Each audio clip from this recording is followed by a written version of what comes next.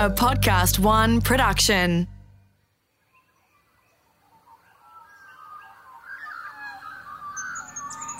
Imagine a little girl. She's 11 years old. She lives on an old farm in the outskirts of Melbourne. She's just lost her dad to cancer, and her mum is about to lose the family home where she grew up.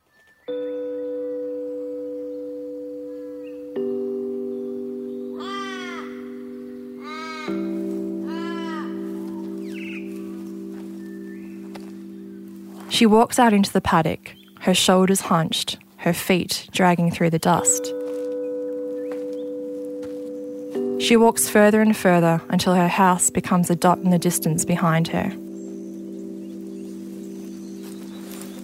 She sits on the red dirt, lays her head in her hands and begins to sob uncontrollably. Her hands become wet with tears and her face turns red, but she can't stop.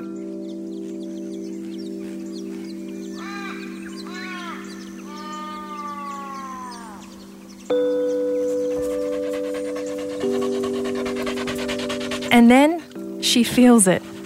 Licking. Wet, slobbery, wonderful licking. A dog. No, dogs. All around her. They lick at her face, nuzzling their snouts into her cheeks, drying her eyes with their fur, then resting themselves on her lap. It's as if the dogs were sharing that little girl's burden, reassuring her that things were going to be okay, and convincing her to step back from the darkness and return to the world.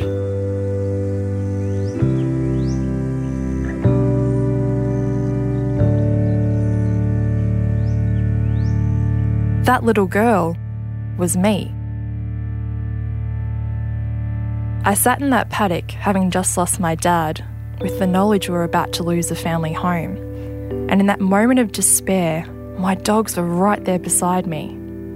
They knew what I felt, and they felt it too. This was when I knew I was going to become an animal behaviourist. My name's Laura V, and welcome to Dognitive Therapy. In this series, we'll be looking at the way our human behaviours affect our dogs' behaviours. From jealousy to empathy, loyalty, fear, and even mindfulness. We'll be hearing from experts and dog lovers with insights that will change the way you see your dog, and might even change the way you see yourself.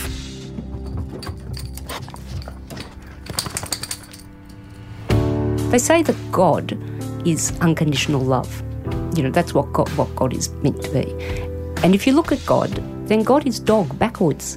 That's the thing, a dog's love is unconditional. So you could be living in a public park in Sydney or in a mansion on Sydney Harbour with views of the Opera House, etc. And the dog doesn't care. He or she just wants the relationship with the owner. They just want to cuddle up to you and be recognised. So it is unconditional love. There's no doubt about that. He loves life so much, and I feel very lucky to share my life with him. Does Alfie ever help you when you feel sad?